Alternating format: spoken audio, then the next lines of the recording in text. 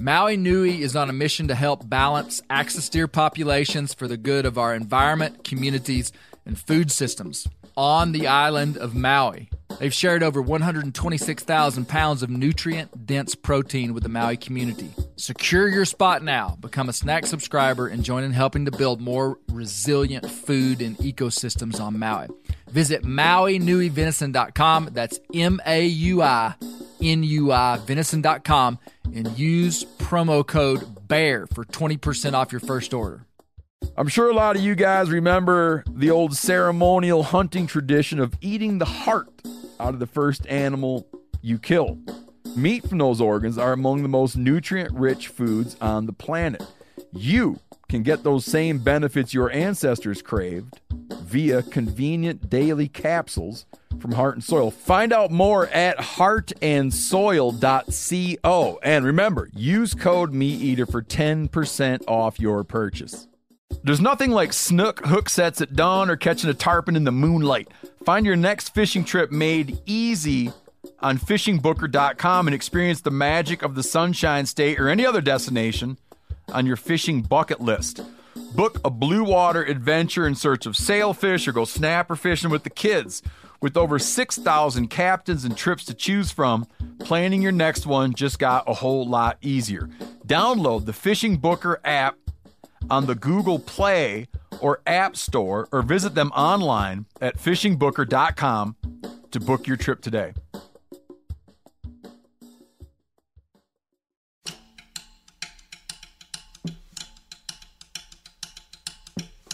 In 1851, Moby Dick gets published. There's one mention of Arkansas. Arkansas was portrayed as crazy, violent, and stupid, all in one line. I've waited my whole life for this opportunity.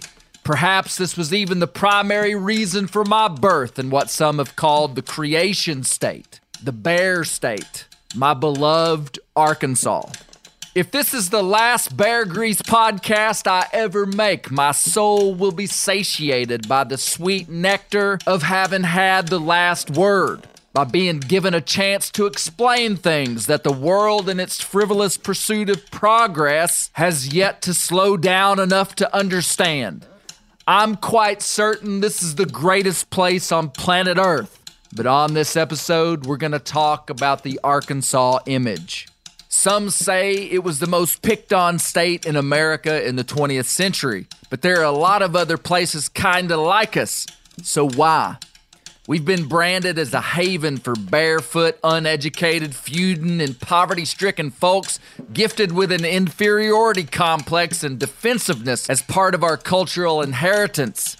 It's time we set the record straight and separate fact from fiction. We'll learn those characterizations weren't far from the truth, but they were oversimplified and myopically viewed by a nation who deeply wanted us to be that. We'll explore the power of regional identity and why Arkansas is still shaking its frontier image. We'll talk with Dr. Brooks Blevins, Dr. Jeannie Wayne, and Dr. Bob Cochran to understand the roots of this image, its impacts, both good and bad, and we'll have some surprise guests that will certainly shock you. We'll talk with the curator of one of the finest museums of American art in the country. We'll hear from the founder of Walmart. Yeah, I said we'll hear from him directly. And we'll hear a never-before-released interview with none other than Arkansas's own first son, Bill Clinton. You think I'm kidding, but I'm not. And regardless of if you care anything about Arkansas, you're going to learn something about the complexity of how things came to be as they are and how meaningful it can be to be connected to place. I really doubt, for real, you're going to want to miss this one. But before we start, I want you to take an inventory of the image of Arkansas that you have in your mind. What do you think when you hear about this state? Where did it come from? From the very earliest days, there has been this sort of defensive inferiority complex that is just, it's almost part of your heritage as someone who grows up in Arkansas. You just expect people are going to make fun of you.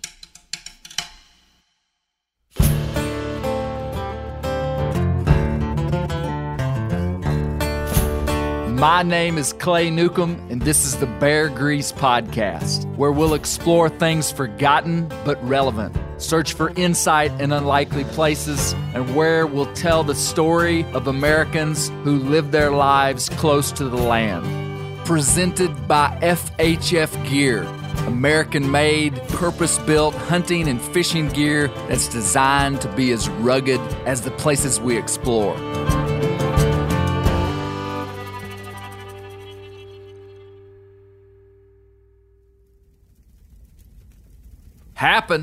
Happened in Arkansas. Where else could it have happened but the creation state, the finishing up country, a state where the soil runs down to the center of the earth and the government gives you title to every inch of it.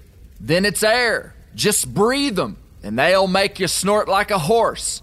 It's a state without fault, it is. Jim Doggett, the big bear of Arkansas.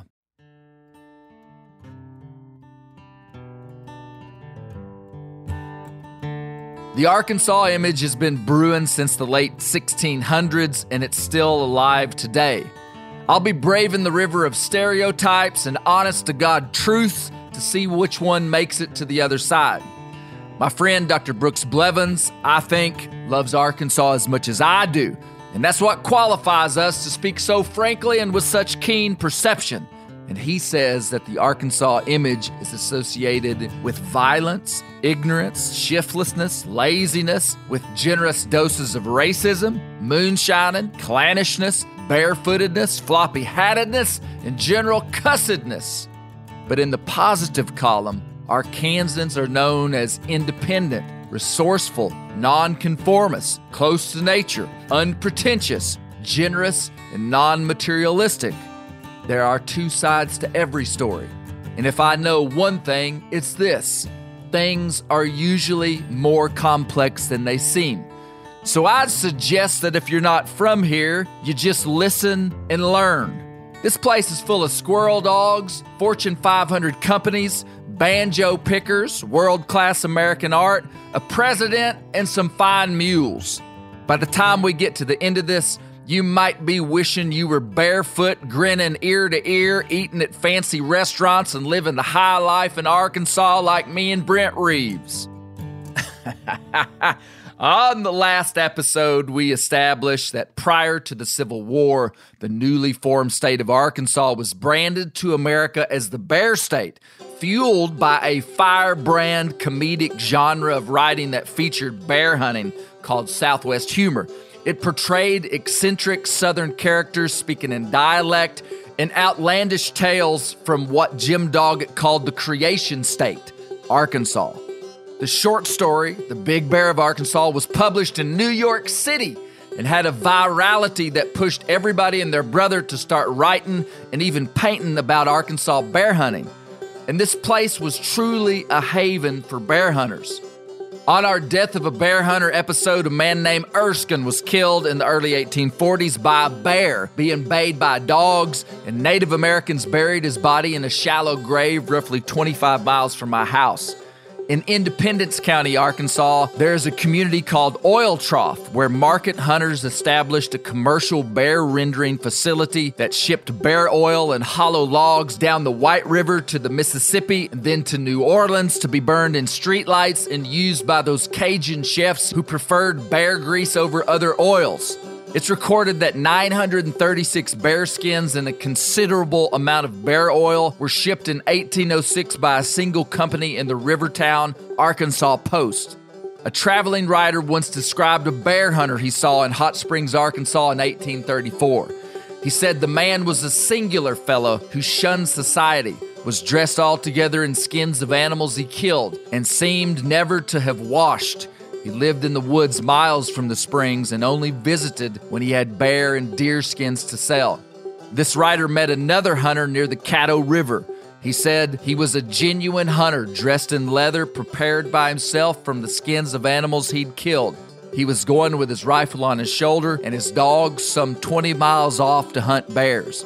The man, although between 30 and 40 years old, had never been out of his neighborhood and had no idea of the world beyond his own pursuits. This was the Arkansas that people wanted to talk about. But this backwoods romantic image of bear hunters would be the bright spot compared to what was about to come. Over the next 200 years, Arkansas would become the most maligned and made fun of place in America. But why? There were lots of places with poverty and hunting. Why Arkansas?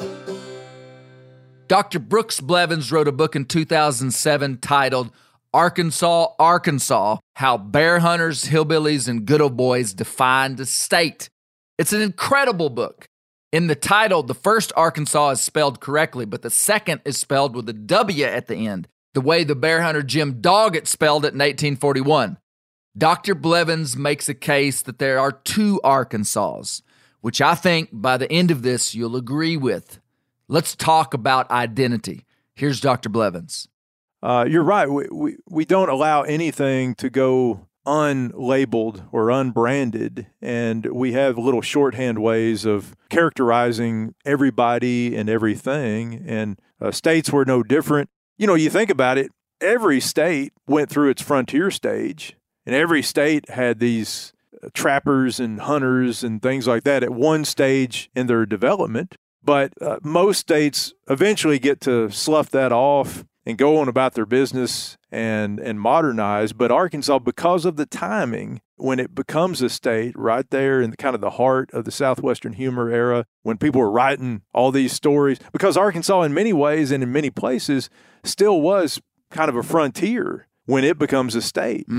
It gets branded at that moment, and that brand really sticks with it for years and years to come. Dr. Blevins makes a strong case that the frontier image of Arkansas never really gets replaced, even though all states had a frontier period. But perhaps we've gotten ahead of ourselves. I think we need to go even further back to understand Arkansas's origins. We're going to have to go way back. This is Dr. Jeannie Wayne of the University of Arkansas. What does the name Arkansas mean? Well, it was the name that the group of Illinois Indians who were accompanying the Marquette and Joliet trek down the Mississippi River in the 17th century gave to the Indians that we know of as the Quapaw, but the way they pronounced it was something like Arkansas in the French pronunciation. Oh, really? So they were trying to say Quapaw. The Illinois were calling them what they believed their name to be. Okay. The French interpreted it as Arkansas, something like Arkansas. that. And it was ultimately corrupted to Arkansas. What about, I've heard Arkansas means land of the downstream people. That's the downstream people. So that's the Quapaw. That was the word that meant land of the people downstream, which was downstream on the Mississippi from Illinois. And the Illinois Indians considered them the downstream people because they were part of their people at some point. Land of the downstream people. Even our naming by the Native Americans is subtly dismissive. Our name is in relationship to an unnamed place upstream. We don't even get our own landmark. Or maybe I'm reading into this and it's just my Arkansas persecution complex talking.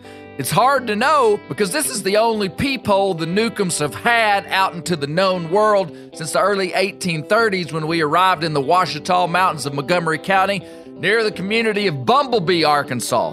And we all know that bumblebee wings are too small for them to fly, but despite the negative press, they've made quite the name for themselves. And so has Arkansas.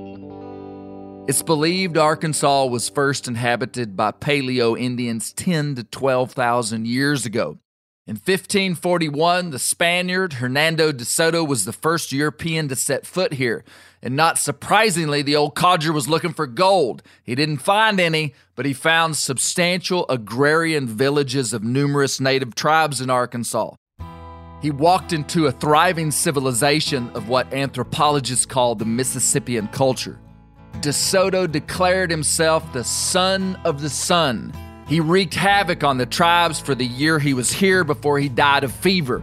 His body was wrapped in a blanket, weighted with sand, and sunk in the Mississippi River. It would be over 140 years before another European dude would come here. In 1682, a French guy named La Salle found the majority of the villages DeSoto reported completely gone. Nothing but ruins. It's an incredible mystery, but it's believed DeSoto and his 600 men carried smallpox, plague, yellow fever, tuberculosis, the flu, typhus, and measles to the tribes, nearly wiping them out.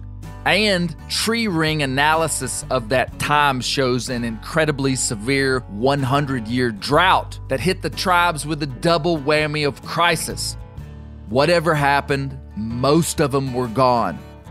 LaSalle ends up in a small village of friendly Quapaws, and in 1682 makes the first European settlement here called Arkansas Post, just up the Mississippi River on the White River.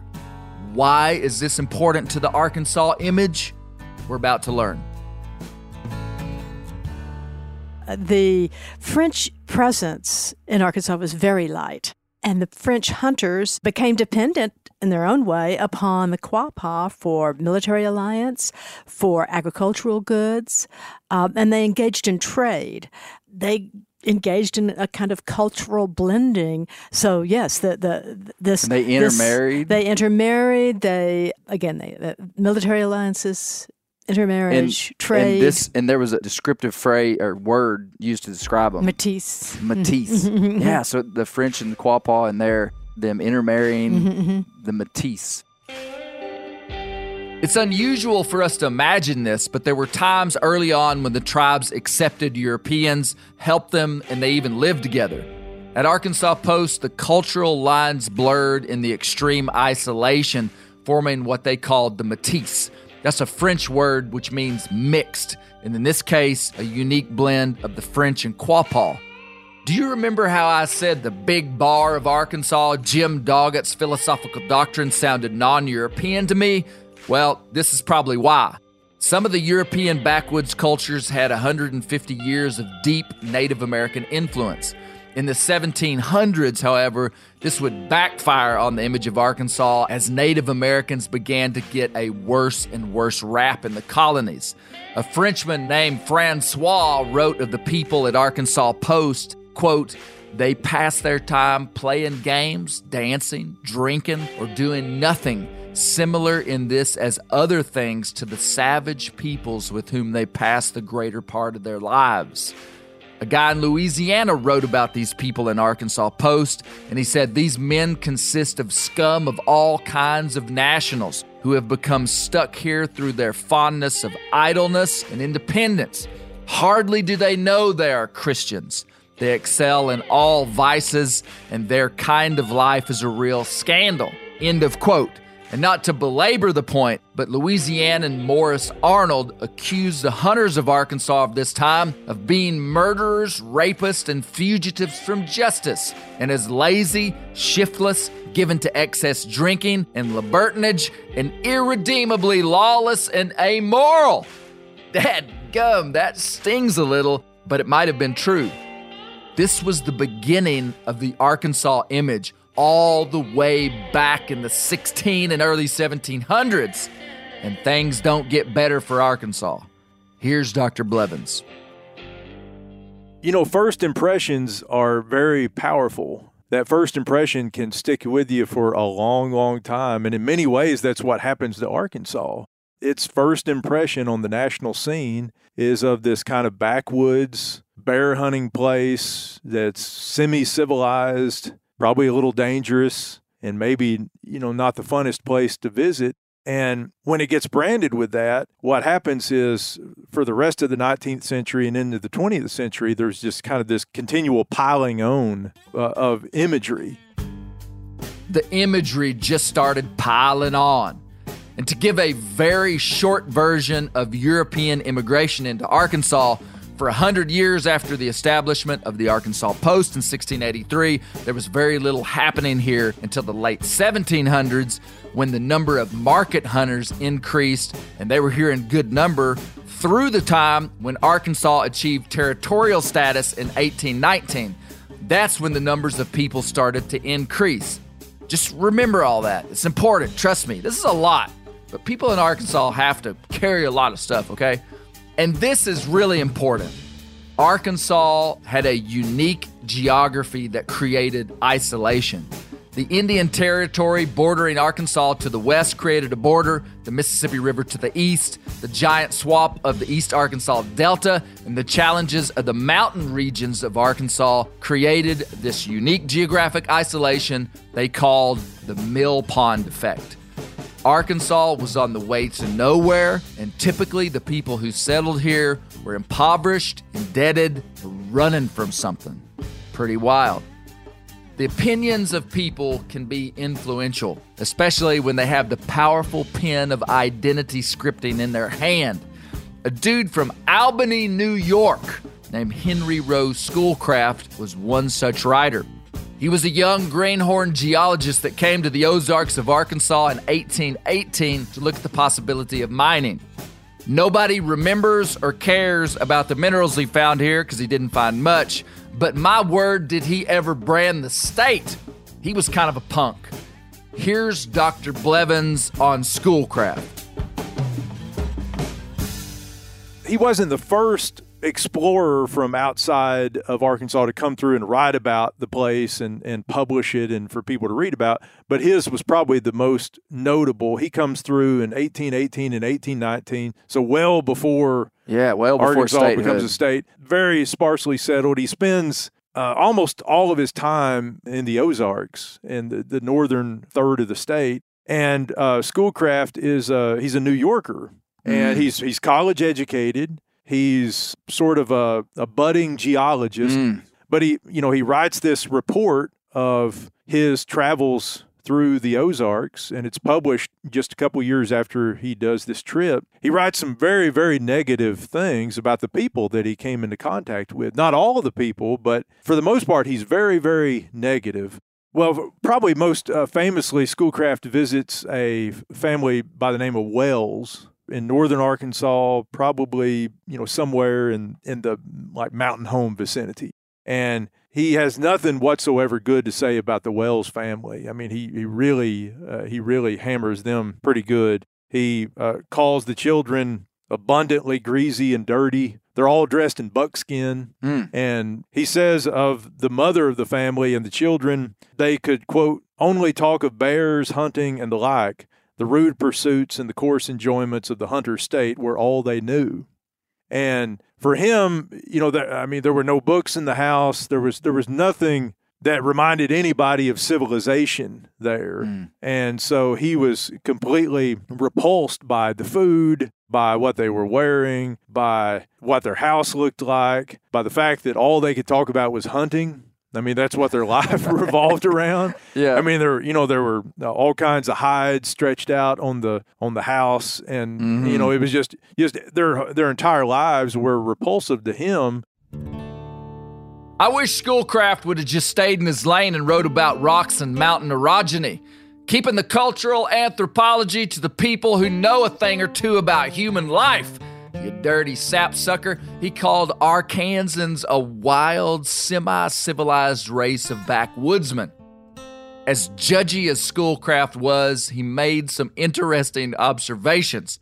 He wrote, quote, "The hunter, although habitually lazy and holding in contempt the pursuits of agriculture, so far at least as is not necessary to his own subsistence, is nevertheless a slave to his dog, the only object around him to which he appears really devoted.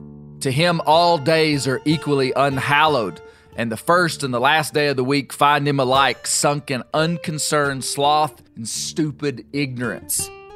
That was a little harsh, bro. And in deep human history, hunter-gatherers chose not to partake in large-scale agriculture because they hunted for food and they were saving their energy for the hunt. Secondly, you got the dog thing partially right. But it's not the only thing we're devoted to, but goodness, a good hunting dog is hard to beat. Another thing Schoolcraft noted as unusual was the violence, which would become a big part of the Arkansas image. He wrote, quote, "Without moral restraint, brought up in the uncontrolled indulgence of every passion and without regard of religion, the state of society among the rising generation in this region is truly deplorable. In their childish disputes, boys frequently stab each other with knives, 2 instances of which have occurred since our residence here. no correction was administered in either case, and the act being rather looked upon as a promising trait of character. End of quote. You guys know that my annoyance with Schoolcraft is partly tongue-in-cheek. It sounds like he witnessed some bad characters, but he wasn't the only one who saw it. The Englishman Thomas Nuttall spent some time in the Ozarks before statehood, and he said, quote, "The population in this territory is but too favorable to the spread of ignorance and barbarism. The means of education are at present nearly proscribed, and the rising generation are growing up in mental darkness and have almost forgot that they appertain to the civilized world." End of quote. What's interesting is that not everybody was as hard on Arkansas as these two city-slicking punk elites. Our good buddy Frederick Gerstacker spent 6 years in America and much of it in the Creation State. His perception of Arkansas was vastly different than Schoolcraft. He said, quote, "I have traversed the state in all directions and met with as honest and upright people as are to be found in any part of the Union." End of quote. He was here about 20 years after Schoolcraft, so maybe some people of higher character showed up, or Schoolcraft was looking for fault. When leaving the state, Gerstacker said, quote, "Of all I had seen in America, Arkansas was the one which pleased me the most. I may perhaps never see it again, but I shall never forget the happy days I passed there.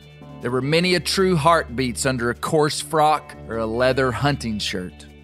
Perhaps most famously, Washington Irving, America's first well-known author, passed through Arkansas, and he wrote, quote, "The inhabitants have none of the eagerness for gain, the rage for improvement, which keep our people continually on the move."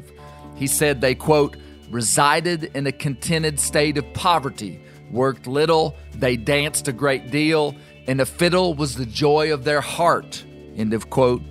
As he left Arkansas, he wrote, quote, "As we swept away from the shore, I cast a wistful eye upon the moss-grown roofs and the ancient elms in the village, and prayed that the inhabitants might long retain their happy ignorance, their absence of all enterprise and improvement, their respect of the fiddle, and their contempt for the almighty dollar."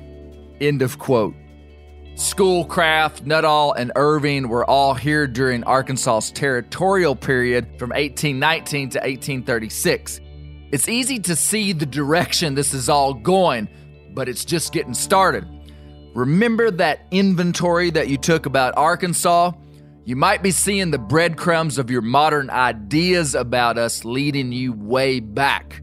And I know that there's been a lot of information to process here, but in Arkansas, our intellects have to work double hard to overcome our ignorance. So we're used to fast thinking, sage calculations, and doing this intellectual calculus on the fly. If you need to pause and rewind, feel free to. As a parent, nothing keeps me up at night more than the idea of something happening to my children. But if something happens to me and I'm not around to protect them, that's a true nightmare. Having term life insurance for myself is crucial because I can rest easier knowing my children and loved ones can have some financial support even if I'm not there. That's where Fabric by Gerber Life comes in. Having life insurance just gives me that extra confidence throughout the day, knowing that my family will be financially cared for if something bad happened to me. Fabric by Gerber Life is term life insurance you can get done right here, right now.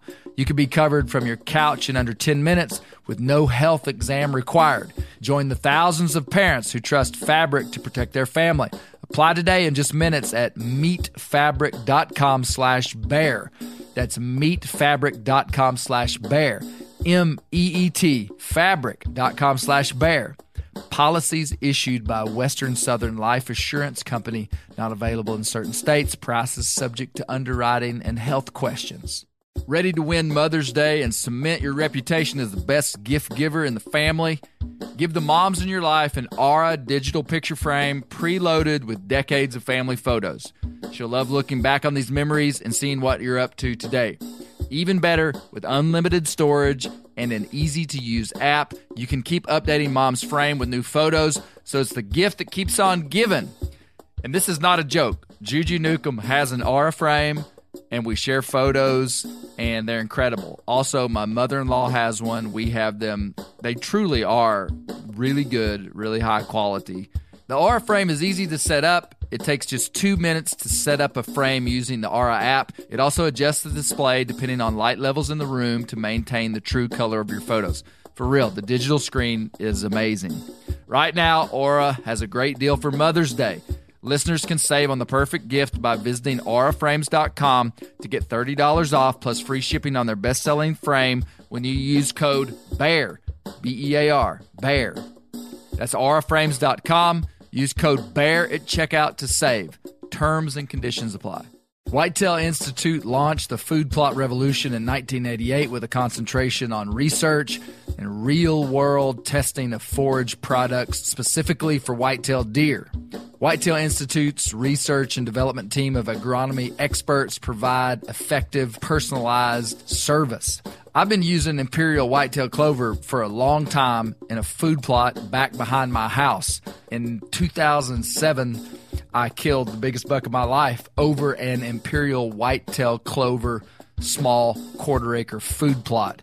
Imperial Whitetail Clover is the only clover scientifically developed through years of selective breeding. Clover Extreme genetic stability provides extreme cold tolerance, disease, and drought tolerance.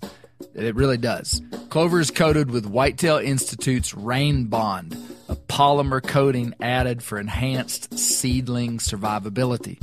They have an exclusive offer for Bear Grease listeners, 15% off Imperial Clover when you use the code BEAR at whitetailinstitute.com. That's whitetailinstitute.com and use code BEAR for 15% off. So back to our story, how Arkansas became the most belittled state in America. In 1836, we became a state, but we weren't ready. We only had 52,000 people, no infrastructure, not much agriculture, but something was a-brewing. Here's Dr. Blevins.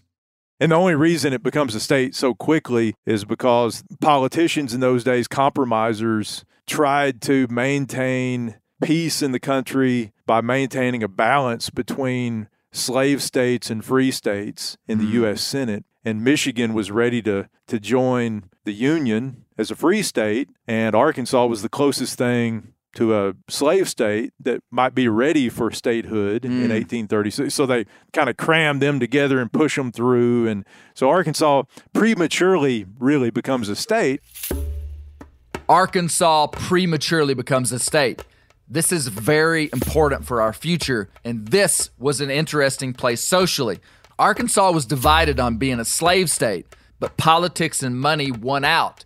The short version of a very complex story is that the Delta had the farms, the money, the slaves, and the political power. And the highlands people of the Ozarks and Ouachitas were the poverty-stricken hillbillies that would become synonymous with the national image of Arkansas. And we'll get into it, but the word hillbilly didn't show up until the 20th century. It's a relatively new word created as a derogatory slur by people not from here. And I'm about out of breath from all this talking. It ain't easy being from Arkansas and having to know all this stuff. Here's Dr. Wayne telling us yet another reason we got the shaft for coming in as a state prematurely. And it showcases what Americans hate: poverty and financial woes. What are you going to tax if they wanted to tax? What kind of economy is there? Farming economy. The wealthiest people are those planters growing up in southeast Arkansas. And boy, those guys could control the political levers well enough to make sure there were no taxes on them. So where's the commerce? How are you going to support yourself? Who's going to write the check? Who's going to pay the rent? So we get in deep trouble right away. Both banks go bankrupt. Arkansas is in debt at the beginning. Within a couple of years after it's a state, it's an impossible debt. And that's not cleared up until the 1890s, 1898, I believe. This news was going out to America, and Arkansas was just kind of this like backwater place where with corrupt politicians and people and bad debt. You aren't going to. How are you going to get anybody to invest in Arkansas at this point in time in the 1840s and 1850s? We came into statehood with nothing to tax. We started banks, and the banks immediately failed. And what do you think that did for the people of Arkansas? It was generations before some people ever put money back in the bank, which added to the slow progress of this place. In Dr. Blevins' book, Arkansas, Arkansas, which I now require as mandatory reading to be my friend, he wrote, quote, Arkansas has provided an antithesis to a variety of American illusions. The idea of American exceptionalism, the blind faith of progress, America's starring role in some cosmic providential plan.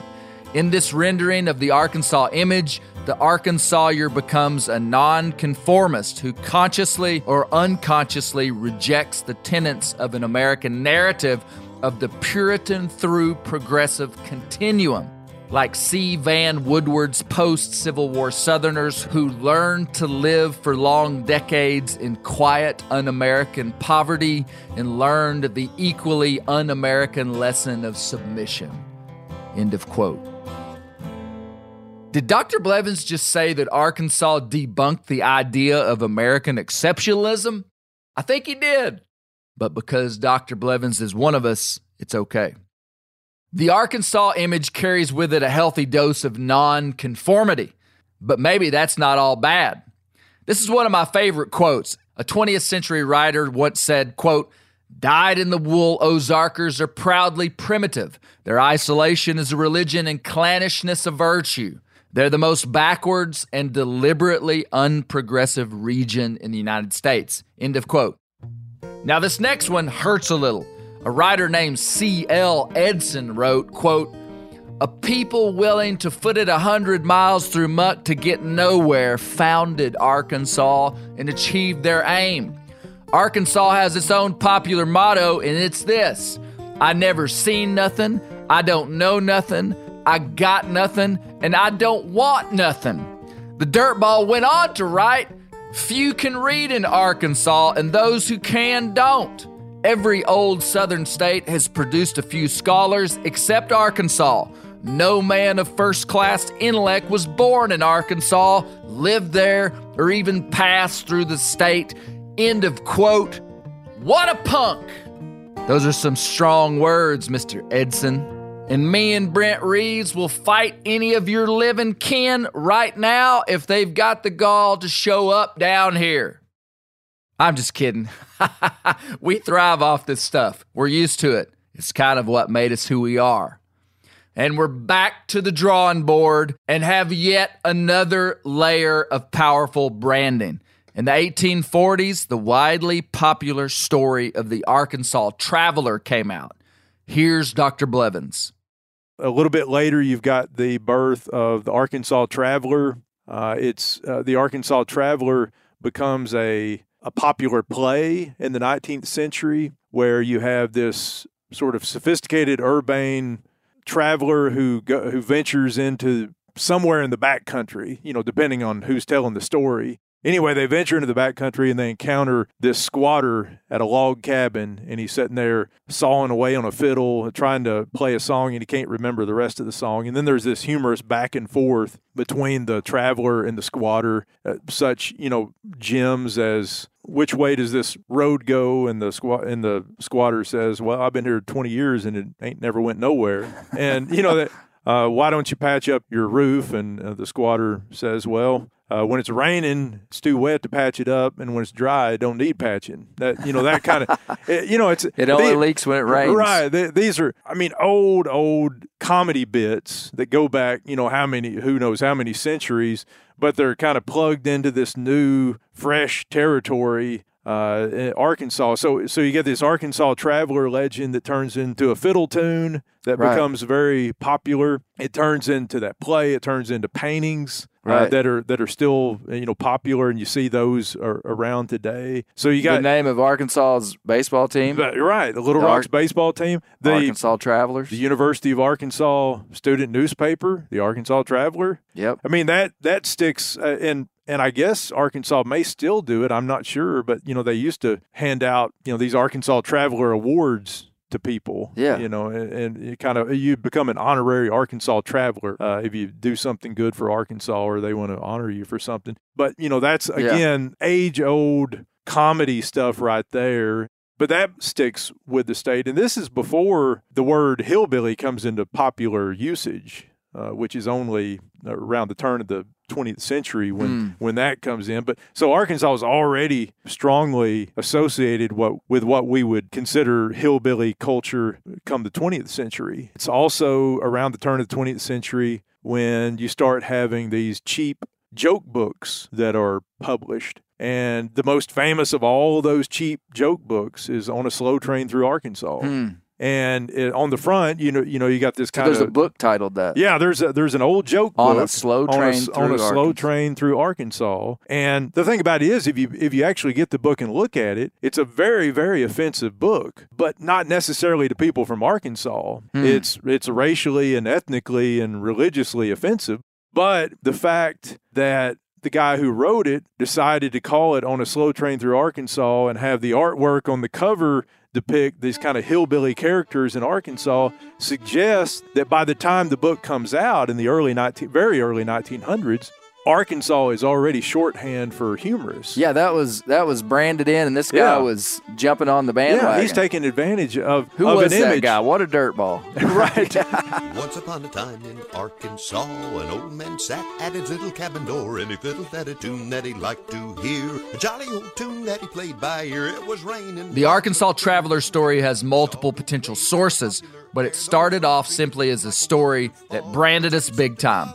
There's a famous painting, a fiddle tune. Arkansas Traveler was the name of a national paper published out of Arkansas with a national distribution of 85,000 in 1887. And in 1938, there was a Hollywood movie that came out called The Arkansas Traveler. It's the name of our only pro baseball team and the student paper at my alma mater of the University of Arkansas, Go Hogs, is the Arkansas Traveler. And then that dadgum joke book. Yeah, Arkansas from those earliest days when it gets branded as the Bear State, that becomes some version of that, some version of the backwoods hillbilly state becomes its brand, becomes its what everybody in the country knows about it, really for the rest of the century. It shows up in Mark Twain's writing. There are kind of these backwoods crazy characters from Arkansas who shows up in a lot of literature, and it's almost always Arkansas it's this backward place that never really modernizes like other places. It never gets beyond its frontier stage, and that really continues into the well into the 20th century. Arkansas maintains its place as kind of the butt of a national joke. Were there other states in the South that had that quite like Arkansas? If you're from Arkansas, there's the old "Thank God for Mississippi" line, which I've heard people say many that usually comes into play when you're looking at statistical rankings, right? Because if anybody's going to be below Arkansas, it may be Mississippi. We're fighting for 50th place. And didn't they reference Arkansas as inside of those cartoons? Are there other? Do they do that with other states? Yeah. Well, the one I think you're thinking of, it's a Warner Brothers cartoon from 1950 called Hillbilly Hare, and it's Bugs Bunny. Oh, and in Hillbilly Hare, I know they reference the Ozarks, but in that cartoon, Bugs Bunny travels to the Ozarks for some reason. He pops up out of the ground, and he's in the Ozarks. Vacation in the Ozarks. So quiet, so peaceful, so far from harm and danger, And he gets into the middle of this feud between, two feuding families. They're all bearded and barefoot and overalls, and they got, shotguns with muzzles on them that are longer than the people themselves. Hold on there, critter. And just who might you be? I might be Teddy Roosevelt, but I ain't. Hey, you darn fool! What's the idea of tying knots in my rifle barrel? Just call me Freckles. It's it's funny and it's stereotypical and all that kind of stuff. One of the things you find is that by the 20th century, Arkansas and the Ozarks becomes kind of interchangeable in a lot of ways in myth making and imagery. for the nation, even though the Ozarks only makes up roughly a quarter of the state of Arkansas. When it comes to the image of Arkansas, in many ways, it's very much tied up with this kind of Ozarks hillbilly image. Thank God for Mississippi. I actually like Mississippi a lot. That's where Bear Grease Hall of Famer Holt Collier lived. The Ozarks and Ouachitas, Arkansas's mountainous regions, make up about 1/3 of our state. But in the 20th century, the national Arkansas image takes a notable turn to depict the poor white Highlanders and leaves out African Americans, Delta farmers, and Native Americans still in Arkansas. The trend was completely based on America's appetite for entertainment and intrigue. For some reason, the poor white mountain folk were what they wanted to talk about. Growing up here, I didn't realize we were special until I was older and started traveling. And without a doubt, I am very defensive of Arkansas. Dr. Blevins says that defensiveness is part of our cultural inheritance. Dr. Blevins brought up Mark Twain's work. And here is Dr. Bob Cochran with 2 major American novels with references to Arkansas. Do you know what they are? Okay, one of them is Mark Twain, which won't surprise you at all. But in Huckleberry Finn, you remember the 2 fraudulent guys that go around putting on the Royal Nonesuch show? They're just 2 bums, but they try to take yokels. And there's a place, Arkansas shows up in Huckleberry Finn. So when he's putting up a placard advertising their Hoochie Coochie show, and that's what it is. I mean, they have not the show. They're 2 guys. They don't have, they couldn't do a burlesque show if they wanted to. But they put up a sign, and whatever else it says down at the bottom, they say, "Women and children not admitted." And then the prince turns to the Duke, says, "There," he says, "if that don't get them, that don't bring them in, I don't know Arkansas." And so he's referring to this specific line, that these suckers will think there must be something, risque in the show, just by that line, just by the "no women and children admitted." So here's what I'm really saying. Arkansas's reputation as a state, this would have supported it. And there's one even more famous. It's Moby Dick. 1851, Moby Dick gets published. There's one mention, and one only. In Moby Dick? Yeah, of Arkansas. And what it does is make us look bad. That's no surprise to you, right? They love doing that. They love doing that. And here's how he did it. It's in one sentence. The phrase itself is like an Arkansas duelist. Is the phrase where Arkansas comes in. Right. And the person who is described as being like an Arkansas duelist is Captain Ahab, the monomaniac, and he is. They threw us right under the bus. Under the whale in this case, because he is at that moment lunging with a 6-inch knife at the whale. This is when the harpoon gets wrapped around him and he's carried down by the whale to his death. But it's made very explicit. He's trying with a 6-inch blade, I think is the word. He doesn't use the word knife, to reach the fathom-deep heart of the whale. That's exactly. So it was an idiotic thing to do. A dumb thing to do. Dumb and violent. Yeah. So Arkansas was portrayed as crazy, violent, and stupid, all in one line.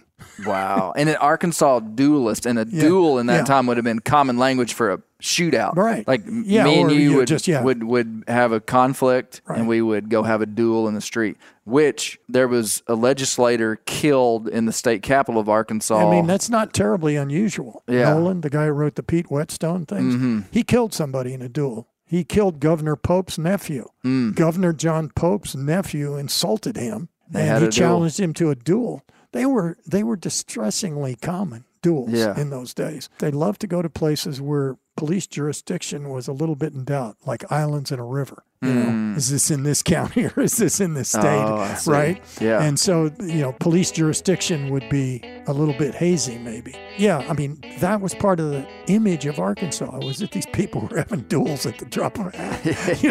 Yeah. So, and, they're all carrying Bowie knives around and In 1837, State Representative Joseph Anthony was killed in a knife fight by the Speaker of the House, John Wilson, at the Arkansas State House. And another pair of legislators went to an island on the Mississippi River for a pistol duel, and one of them died. This was a wild and violent place. We're going to skip ahead in time to some stuff from the 20th century. The heyday of the hillbilly in American media was in the 1930s and 40s. There were movies, plays, songs, jokes, but leading the charge on the national scene was radio.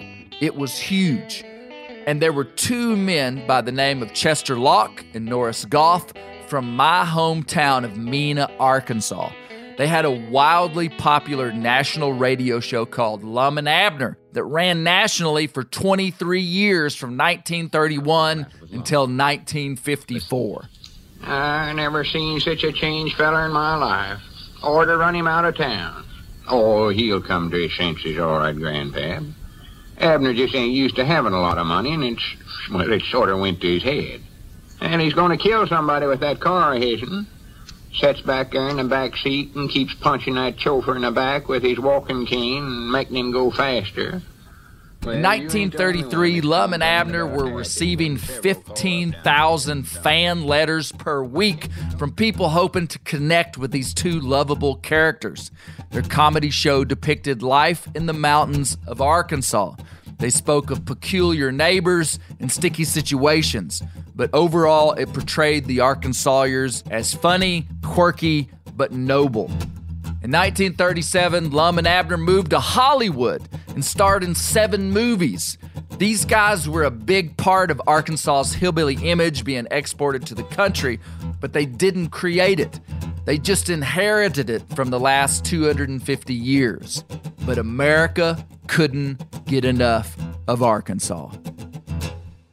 Moving forward, here's Dr. Blevins on the state's inferiority complex and the Ozark Mountain Hillbilly-themed theme park called Dogpatch USA that operated near Harrison, Arkansas from 1968 until 1990. And no, you can't make this stuff up.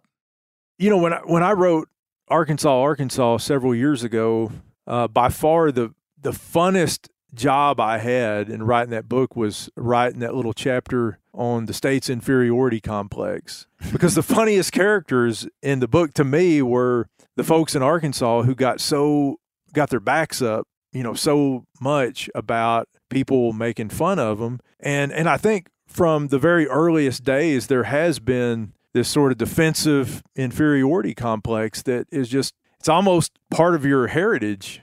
Part of my heritage as someone who grows up in Arkansas. You just expect people are going to make fun of you. And so many people, and it was almost always people from Little Rock. They were the ones who were most upset about this because what they would do, it wasn't that they were trying to defend everybody in Arkansas. They were trying to defend themselves. And if they had to throw the rest of us under the bus to do it, they would do that. When they were talking about founding Dogpatch USA theme park in the late 60s, there were, you know, people in Little Rock who were upset about that. You know, their response wasn't, well, you know, all of Arkansas is modern and we're not like these people in Dogpatch. And their idea was, you folks in the Ozarks don't be dragging us into this stuff. I remember my Aunt Terry, God bless her, taking us to the Dogpatch theme park in the late 1980s. All I can remember is the log ride and all the overalls. Man, it was cool. I think that's where Brent Reeves was born. Here's more from Dr. Blevins. And one of the things I did, this was back in 2007. I did these internet searches. Not very scientific, but it's about as scientific as I could get. Because I remember thinking one day, I had almost finished the first draft of my book, Arkansas, which is all about, you know, the image of Arkansas, the hillbilly sort of image of Arkansas. And I remember thinking one day, what if I'm writing this entire book, how the image of Arkansas came to be and what impact it's had on people of Arkansas, and nobody really cares. It's not even an issue anymore in the 21st century. What if it doesn't even matter? And I'm the only one sitting around thinking about this. And so I sat down one day and I started doing these Google searches where I would do exact phrase searches, and I would do like Arkansas hillbillies in quotation marks.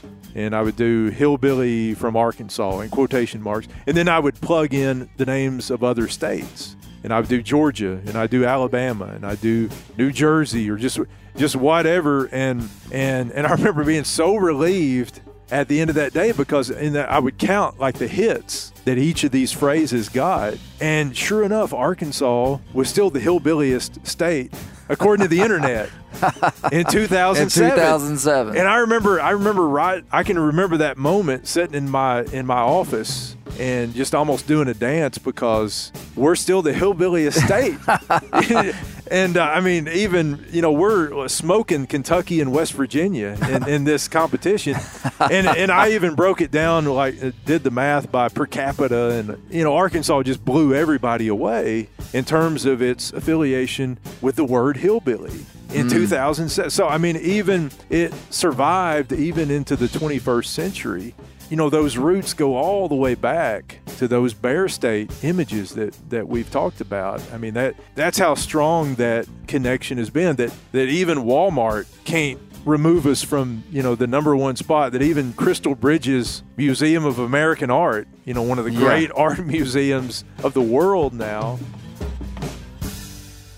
In case you're wondering why you could feel Dr. Blevins and I grinning ear to ear when he said Arkansas was the most hillbilly state, let me explain something. I'm very proud to be from a small, humble place, and most of us are comfortable in our identity. And I have deliberately chosen to focus on the positives of our culture, because there are bad things too. But I'm proud to be from Arkansas.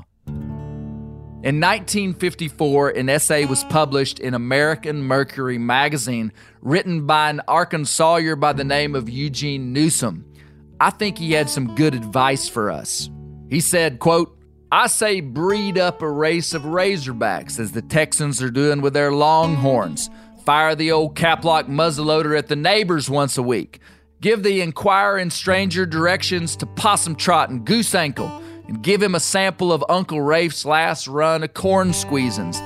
If Arkansas is ever going to amount to anything, she's got to advertise the very characteristics she's been shushing for 100 years. What Arkansas needs to do is not look, dress, talk, and think like and be indistinguishable from other states. She needs to uncurl her little finger from the teacup and proclaim her known and recognized honoriness to the wide world." End of quote. The Arkansas image we've described is strong and deep. However, it's partly a product of a voracious American media stereotyping people, exaggerating the truth, and feeding people what sells. We're not all lazy, but I do like to take naps. We wear shoes most of the time. A lot of us do have coot and squirrel dogs. That's just the truth. But we also have 401ks, health insurance, clean and tidy homes, and like going to fancy restaurants, and we're appropriately impacted by fine art and literature. Our governor, Sarah Huckabee Sanders, our first female and youngest governor, just signed in one of the most progressive education reform bills in the country. This is a happening place, brothers. Dr. Blevins just brought up the Crystal Bridges Museum of American Art. I think we should check it out and see if this place lines up with the Arkansas you may have pictured in your mind at the first of this podcast. Yeah, I have a story about that guy. I have a story about that guy. I'm at the Crystal Bridges Museum in Bentonville, Arkansas. Tell me who you are. My name is Mindy Bisa. I am the curator of American art, so I oversee the Early American Collection here at Crystal Bridges, but I'm also the director of research and fellowships, and we have a great research program that also attracts scholars from not only across the country, but internationally to come to Crystal Bridges and study art. Let me ask you this. Put this museum into context for me. Pretend like I know nothing and where some of the treasures of American art are at across the country. And you don't have to be diplomatic, but how good is the Crystal Bridges Museum on a national scale for American art? It's in the top tier. And I say that as, of course, someone that works here, but also someone that I have my PhD in American art history. I have been studying American art for a long time. I've worked here for 8 years. For an American art museum, some of our comparatives might be the Amon Carter Museum in Fort Worth, the Smithsonian American Art Museum in Washington, D.C. Now, they have had a long history that we haven't had, but our collection is recognizably competitive with other American art museums. Last year, 700,000 people visited Crystal Bridges. This is an incredible number.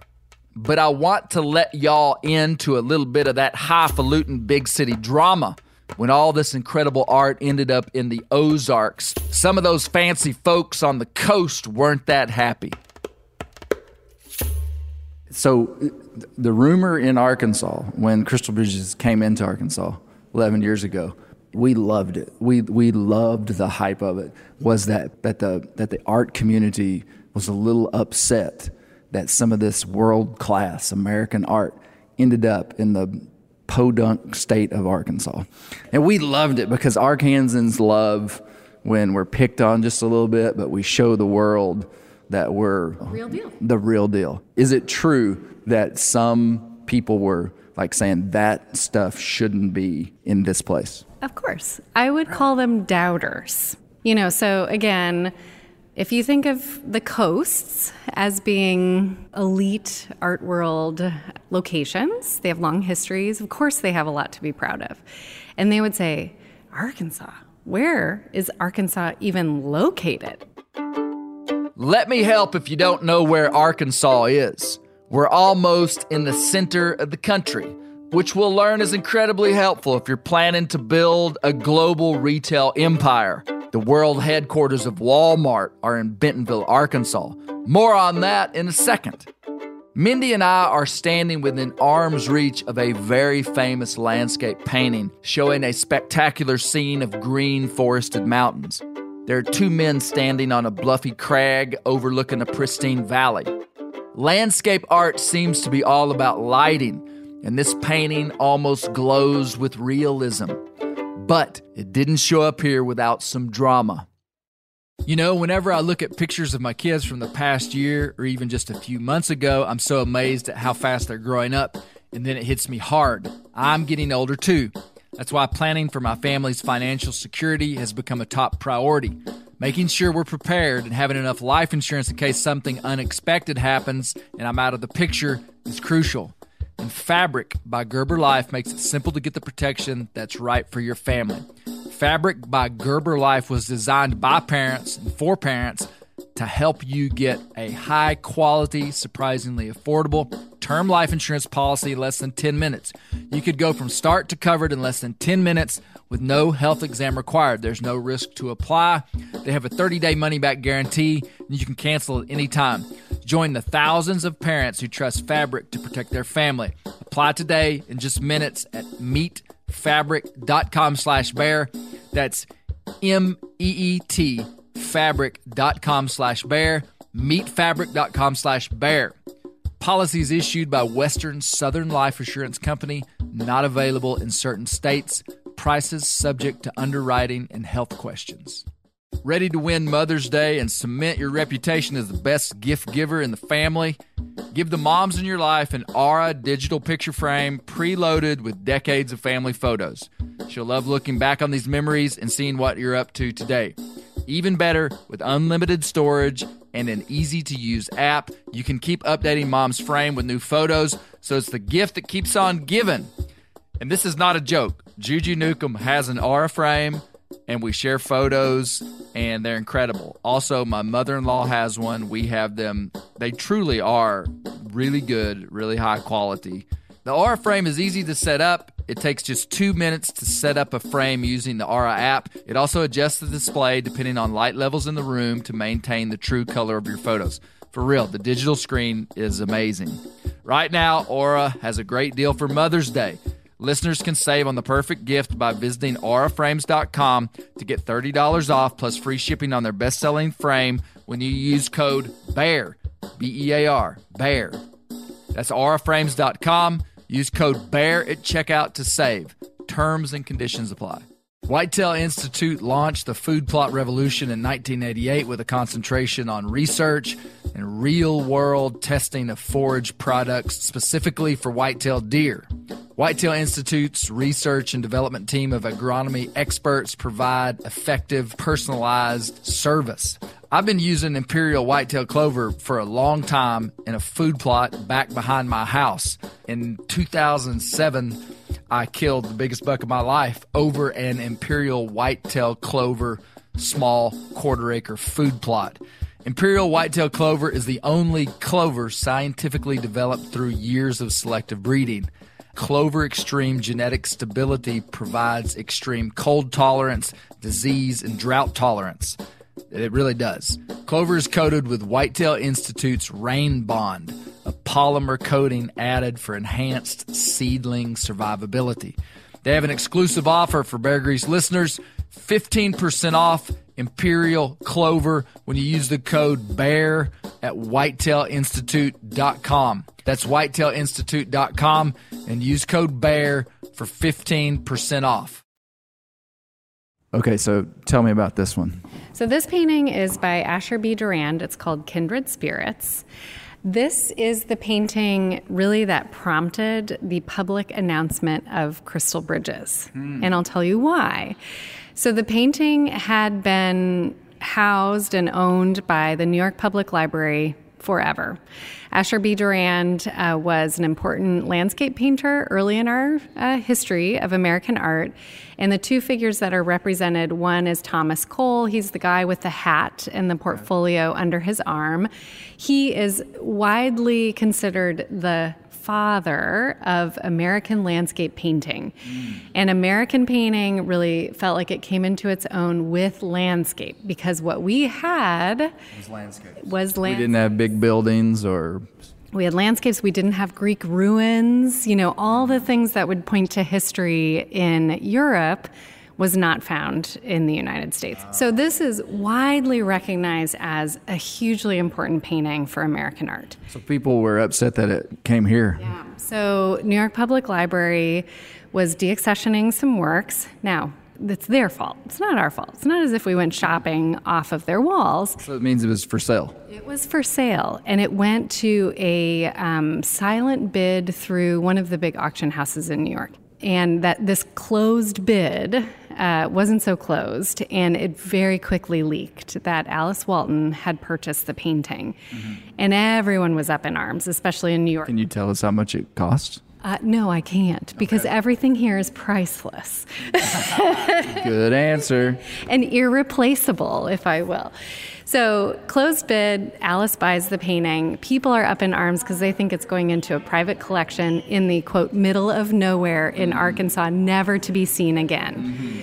Now, Alice was just making her museum, building the collection, and as she would say it, she didn't think anyone cared what she was doing, just down in Arkansas, buying some art, making a building. Yeah, just normal stuff for us. Just normal stuff, you know, it wasn't very public. And when everything just exploded, it was like, okay, it's time.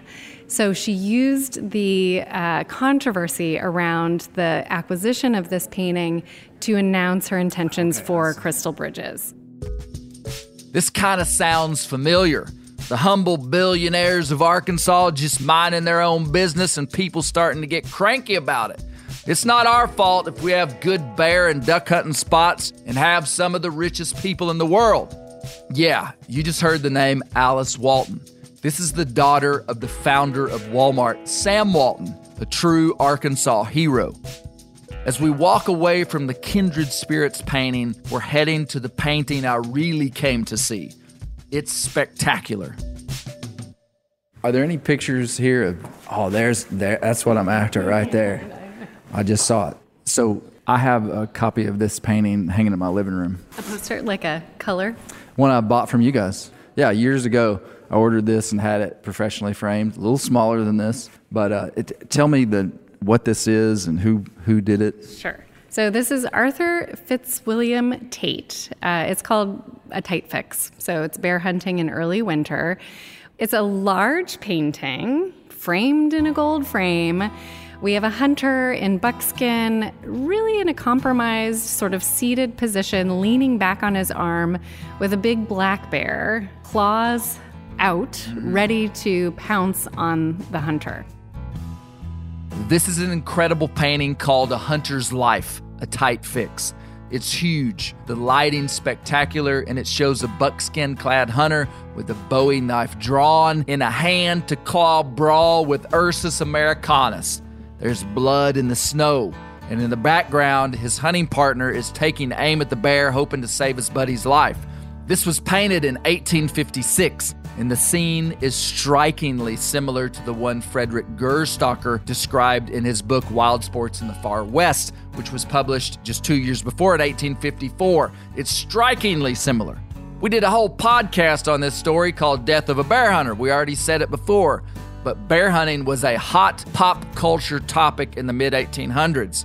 Hunting is deep in the American identity, and I'm very proud that this painting is front and center at Crystal Bridges. Good job, Mindy and Miss Alice. I want to jump back to Dr. Blevins. He has an astute observation and wants to introduce us to a unique Arkansan. You know, in 2011, Crystal Bridges Museum opened up. I think they opened on 11/11/11. That was their big thing, November 11th, 2011. They opened one of the great American art museums. I guess it's probably the greatest in terms of a collection of American art, American-made art today. Yeah. And I love the place. I've been there several times. But what you saw was all of a sudden in the national media, there started to be this kind of almost a rebranding of Arkansas just because, and of the Ozarks, just because of this one thing that happens, you know, this one big important cultural institution. And it's just a year or two later that I believe his name's Joe Wilson. Yes. Joe Wilson founds the Squirrel Cook-Off. The world champion Squirrel Cook-Off in Bentonville, Arkansas. And it's almost as if it's kind of to even things out. I mean, you know, you get all of this kind of progressive-sided publicity because of Crystal Bridges, and it's almost as if he realizes, hey, this is not what we're about just yet. I mean, we're still in Arkansas, we're still in the Ozarks, and there are still people who kill and eat squirrels. Yeah. And so you get the Squirrel Cook-Off. God bless Joe Wilson and the world champion Squirrel Cook-Off. Yeah, it's kind of, it restores kind of an equilibrium in a way. And it reminds people that what Arkansas has been known for all of these generations, long before there was a Walton family in Bentonville and long before there was a Crystal Bridges. Joe Wilson is in his late 40s. He's got a big curled mustache and he's often wearing a black cowboy hat. Joe is a well-respected man in Bentonville, but the beat of his drummer is slightly different than many of the urbane newcomers to this place. Walmart and the company Tyson Foods, also found in Northwest Arkansas, which is the largest meat producer in America, have truly brought the world here. It's pretty incredible. I want y'all to meet my friend, Joe Wilson. We're overlooking downtown Bentonville. So interesting enough, the lady right over here in this corner is where the downtown people sit who make the decision. You want me to record this or no? Nah, it don't matter. You know, I'm freewheeling. So last week I met her in the crosswalk, and she asked when I was bringing the Squirrel Cook-Off back to downtown Bentonville. She wants to meet on that.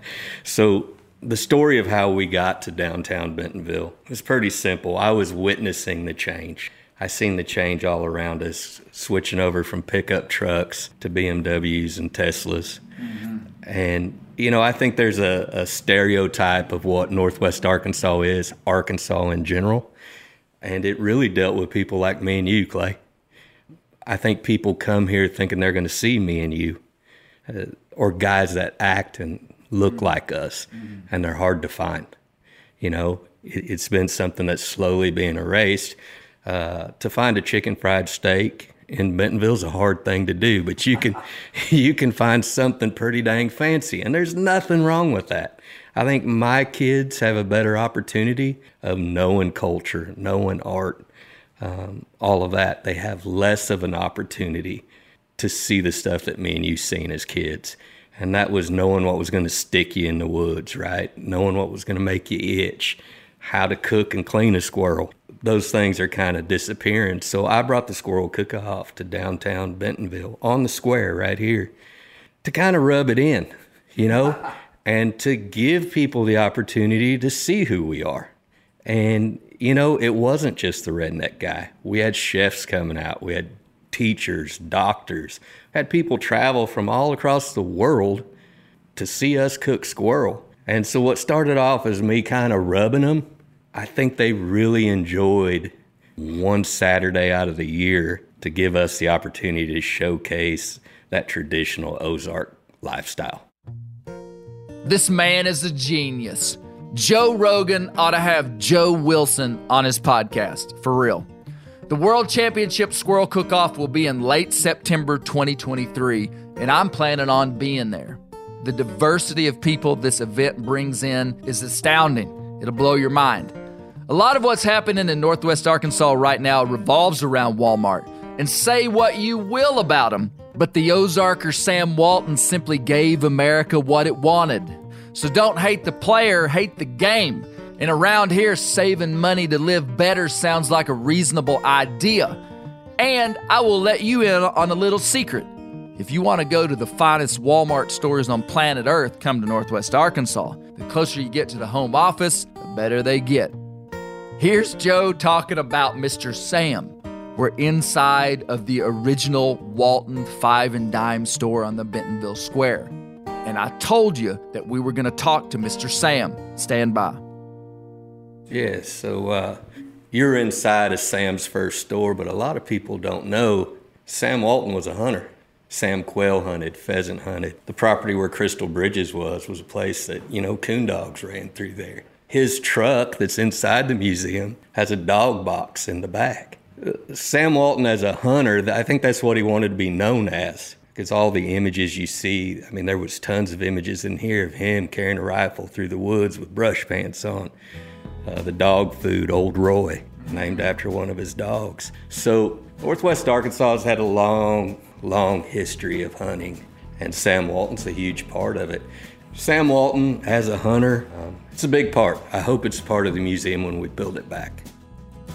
Mr. Sam used to carry his muddy-footed bird dogs with him on his jet and often had a shotgun in his truck when he went to work.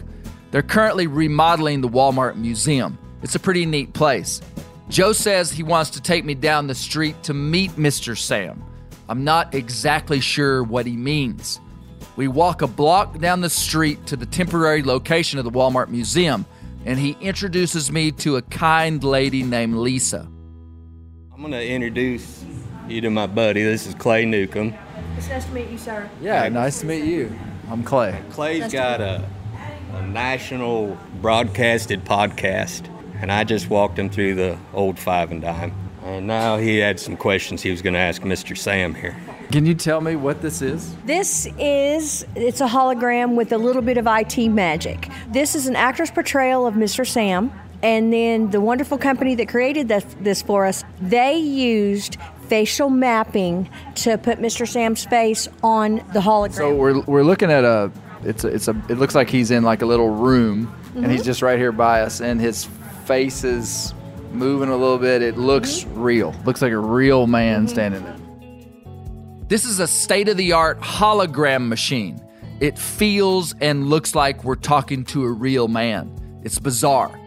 Mr. Sam died in 1992, and it's rare to find anybody here that didn't respect Sam Walton. As a kid, I vividly remember my grandfather, Lewin Newcomb from Bumblebee, Arkansas, who was a peer in age and fellow Arkansas bird hunter to Mr. Sam, speak incredibly highly of Sam Walton and Billy Graham. He placed these men at the same level. Lisa has a microphone in her hand, and she's about to ask Mr. Sam a question. Do you think that Mr. Sam knows the name of the nut that comes off of an oak tree? I don't know. I know he did in real life. But what do you think he would call? Do you know what the name of that nut is that comes off of an oak tree? An acorn. I couldn't think of. I'm seeing. I was seeing. Where are you from? I'm from Northwest Arkansas. Really? Born and raised. Okay. I think that kind of fits into what you're after. Tell me what that is. Well, there's two versions of the same thing. One would be called an acorn, like you said, and the other one would be called an acorn. Do you know the difference? Now, see, my mamaw would tell you it was an acorn. Okay, I'm telling you. You're code switching on us. Listen, because all this Walton money, you're code switching on us, pulling out of your Arkansas heritage, calling it an acorn. Are you ashamed of the acorn, or? Absolutely not. I'm very proud of my home. I'm very proud of my heritage. It's just that people look at you like you're crazed if you say things like that, like cattywampus, for instance. Yeah. Have you ever heard the expression cattywampus? We dug right into the interior and we found what we were looking for. So does Sam know anything about old Roy still? Yeah, let's ask him again and we'll see what he says, okay? Mr. Sam, can you tell us about old Roy?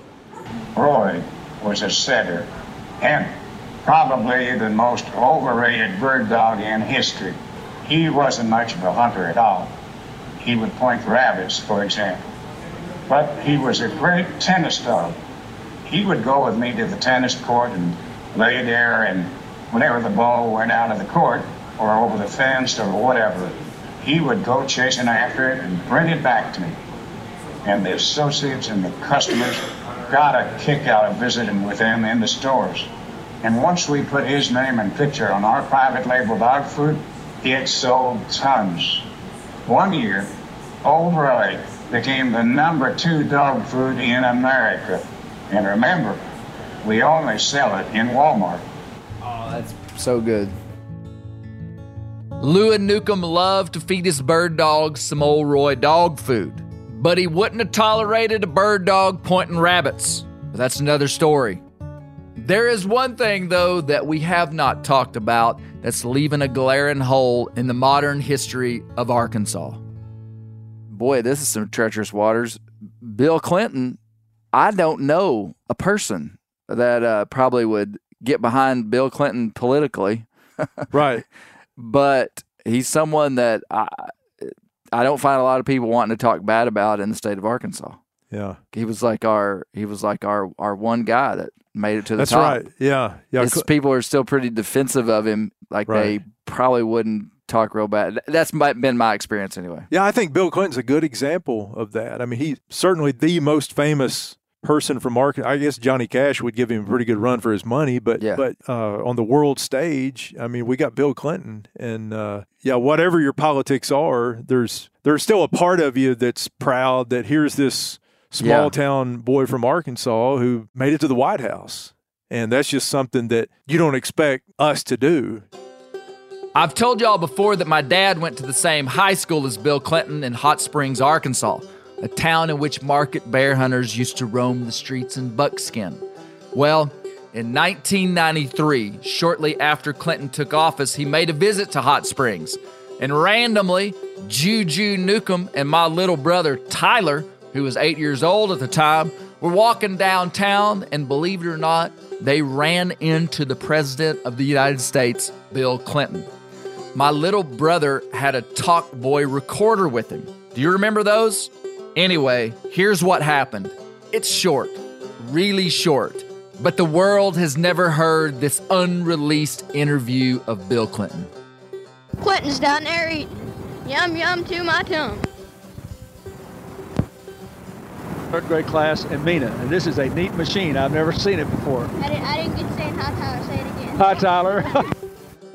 Yum, yum to my tum. Tyler's always had a way with words. When we dug the cassette tape out after 30 years, it was corrupted and about half of the full interview remained. But Tyler asked Bill Clinton to say hi to his third grade class in Mena, Arkansas, and he graciously did. Tyler then boldly asked the President of the United States to repeat saying, "Hi, Tyler." We better listen to that again. Clinton's down there eating. Yum, yum to my tongue. Third grade class in Mena, and this is a neat machine. I've never seen it before. I didn't get to say it. Hi, Tyler. Say it again. Hi, Tyler. That's some good stuff. Good job, Tyler. Did you catch that Clinton and Johnny Cash might be neck and neck for the most famous Arkansans? Yep, the man in black was born in Kingsland, Arkansas in 1932, and we're pretty proud of that. I'm still trying to understand why myself, Joe Wilson, and Dr. Blevins, and so many others are interested in staying true to the original Arkansas image, even with its flaws. Here's Dr. Blevins. Well, it all comes back to that old 19th century division between the Enlightenment and Romanticism. And still today, there are people who are going to take Schoolcraft's side and who are not going to want to have anything to do with the hillbilly image of Arkansas, or the people who still kind of make that relevant in some way as part of the image of Arkansas. And then there are going to be the people who are excited about it and who are glad that not everybody is just sort of lining up and running willy-nilly into this progressive future that awaits us, that some people are kind of holding back and still doing things by the old ways. Can you not have both? Yeah. And I remember years ago in class, I think I was working on Arkansas when this discussion came up in one of my classes. But I remember we were talking about the state's hillbilly image, and I remember one of the students saying, well, at least they know who we are. And his point was, if you're going to have an identity, you're going to be known for something, it's better to be the hillbilly state than to be all of these sort of vanilla cookie cutter states that don't really have any image at all. At least they know who we are. I think that's pretty profound. A deep longing of every human is to simply be known. And sometimes we don't get to choose what we're known for. It chooses us. I do not understand the psychological complexities of why humans naturally become so attached to place. I don't fully understand why I love Arkansas so much. I suspect it's deeply biological and has helped us survive. And it probably has something to do with the incredible natural beauty of our mountains, the clear water of our highland streams, and the enchanting rivers and lowlands of our delta. Throw in the hospitable character of our people, many of which have an intangible charm unique to the creation state. And if I'm being honest, I'm quite certain Arkansas must be the best place in America. Loving place makes us curious. It makes us explore. It makes us protect. It makes us value that place. And it can empower us to live the best life that we can possibly live in that place. But I think the take home for this whole discussion is that you may live in a trailer park in rural America or in an urban ghetto, but you can thrive there. You get to interpret first to yourself and then secondly to the world about the place you live by displaying who you are. Where we're born doesn't fully define us, but we can use it to positively shape us or negatively shape us if we let it. And I hope you love where you're from, because it doesn't have to be perfect, but it is where you're from. So I'd suggest make the best of it. In closing, I'd like to thank America for all the jokes, and you're welcome for all the laughs at our expense, because in the end, we're having the last laugh, living the high life in the creation state, the Bear State, with all our fancy art, making state-of-the-art holograms of our heroes. We've got our World Championship Squirrel Cook-Off, our Black Bear Bonanza, and the Razorbacks have the best coach in college basketball, Eric Musselman. One day they'll make a bronze statue of him as big as Jerry Clower's Cadillac. And coach, please don't take some big job at Duke or some school out in California. There's no doubt that we love this place, but we've certainly got a lot of things to improve on. But that's the thing about Arkansas, is we never really thought we were perfect. Jim Doggett said we were, and we believed him, but we knew it was kind of an exaggeration. In Arkansas, we don't take ourselves too seriously. We're not too concerned about the hottest trends.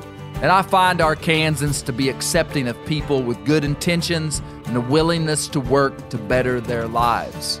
In the end, we're just okay being Arkansans. I'd like to close with a song from our own Johnny Cash. I think there's a message here. Well, my daddy left home when I was 3, and he didn't leave much to Ma and me, just this old guitar and an empty bottle of booze. Now, I don't blame him 'cause he run and hid, but the meanest thing that he ever did was before he left, he went and named me Sue. This poor man's dad named him Sue and then abandoned him. And then one day he meets up with his dad. He said, son, this world is rough, and if a man's gonna make it, he's gotta be tough. And I know I wouldn't be there to help you along. So I give you that name and I said goodbye. I knew you'd have to get tough or die. And it's that name that helped to make you strong. Yeah, he said, now you just fought one of a fight, and I know you hate me and you got the right to kill me now, and I wouldn't blame you if you do.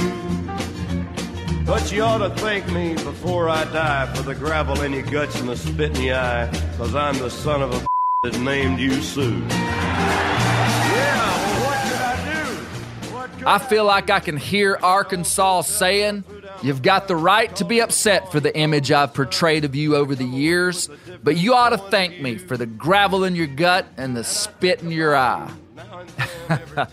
All I've got to say is, long live the Arkansas image.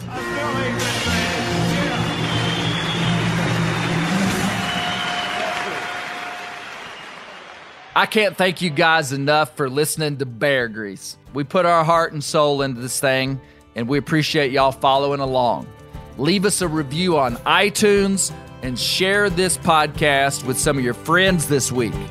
And I can't wait to talk about this on the Render with all those Arkansans next week. And y'all can join in too in the conversation. Has your state ever been made fun of?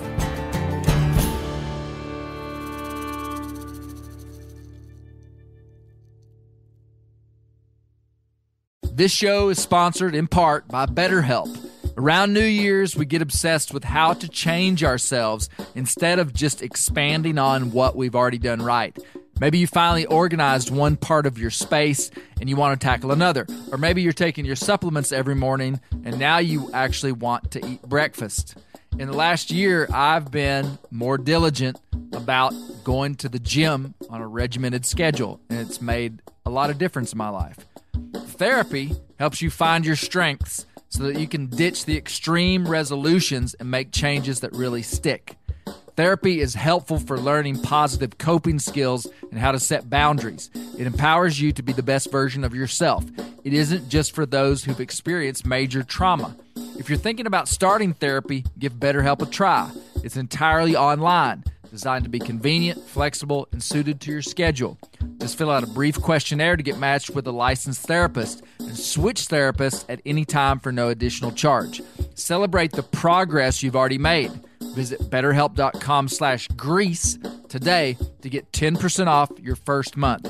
That's BetterHelp.com/Grease. I'm sure a lot of you guys remember the old ceremonial hunting tradition of eating the heart out of the first animal you kill. Meat from those organs are among the most nutrient-rich foods on the planet. You can get those same benefits your ancestors craved via convenient daily capsules from Heart and Soil. Find out more at heartandsoil.co. And remember, use code MeatEater for 10% off your purchase.